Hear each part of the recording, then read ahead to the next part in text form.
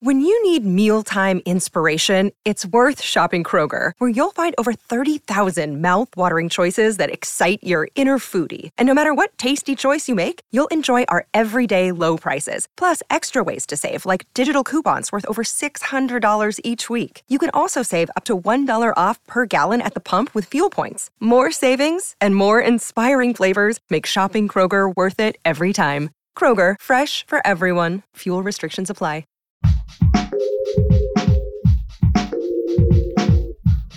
What if you could become a better person, not by working harder, but by allowing your inherent goodness to take the lead? And not because you're a bad person, but because there's something inside you that's ready for more. How to Be a Better Person gives you one tiny step a day you can take to be the person you want to be. My mission? To help you keep growing. Hey, and welcome to How to Be a Better Person, and happy Thanksgiving. I'm Kate, your host and author of the book, How to Be a Better Person, and I'm really grateful that you decided to spend some time here today. We all know gratitude is good for you. We've heard the advice to keep a gratitude journal, and I've talked before about reminding yourself of all the things that you appreciate and are grateful for while you're lying in bed at night. But there's something really powerful and unique about actually expressing your thanks out loud. Since it's Thanksgiving here in the US today is a great day to take this idea for a test drive. I've got some research to share on the power of telling someone else what you're grateful for, but first I'm going to start with a couple of little examples that show you what I mean. Something we've done in our family at Thanksgiving over the years is to go around the table and everyone names one thing that they're grateful for.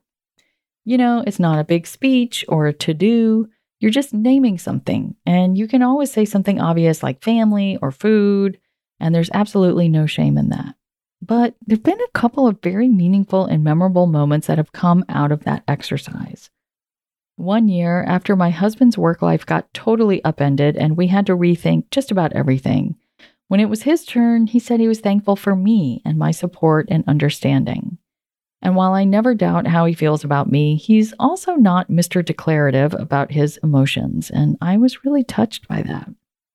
Another year, my son, who was 6 at the time, said he was thankful to his mom for giving him life.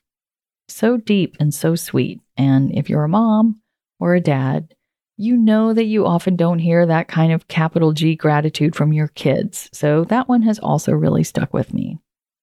So I'm here to attest that hearing someone else speak their thanks out loud is super powerful.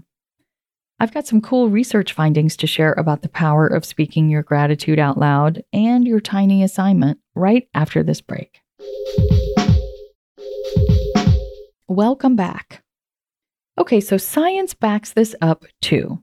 Martin Seligman, the founder of the field of positive psychology, studied what he called a gratitude visit, where one person writes a letter of thanks to another person and then reads that letter out loud and in person to the recipient. Studies have shown that if you are really engaged in the gratitude visit concept, it's your idea and you're not just doing it because someone told you, that the experience can provide benefits in increased well-being and lower symptoms of depression for as long as 9 months afterwards. 9 months. Perhaps it can be an experience that you and your recipient savor for years afterwards, like I do with those simple comments around the Thanksgiving table. Your tiny assignment is to verbalize your gratitude today.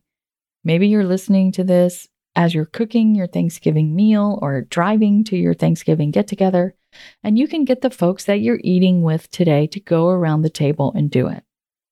Or maybe the holiday is past, or maybe you're spending it on your own, in which case you could either just do it at your next gathered meal, or you could go whole hog and write that gratitude letter to someone who did something that you don't feel you've adequately thanked them for, and then call them or Zoom them or ask to get together with them so you can read it to them.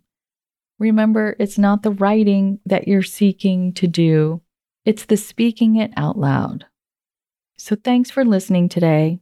I mentioned it at the beginning of the episode, but I'll say it again and again and again. I'm so grateful for you to take the time out of your busy life to listen to something that might help you see things in a new way or try something new. and for giving a shit about being a better person. How to Be a Better Person's theme song, Left for Deadish, is by Junior85. The episodes are mixed by Sound Advice Strategies. If you liked what you heard in this episode, share it with someone you think would like it too. Your voice matters. Also, How to Be a Better Person has an official newsletter that sends the past 5 episodes and a well-chosen meme to your inbox every weekend.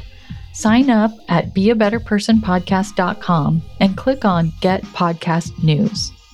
I also love to hear from listeners. I mean, I love it. Send me an email by clicking on the Contact Kate button at beabetterpersonpodcast.com, or you can tweet me at Kate W. Hanley, don't forget the W, or find me on Instagram at Kate Hanley Author. I look forward to connecting with you.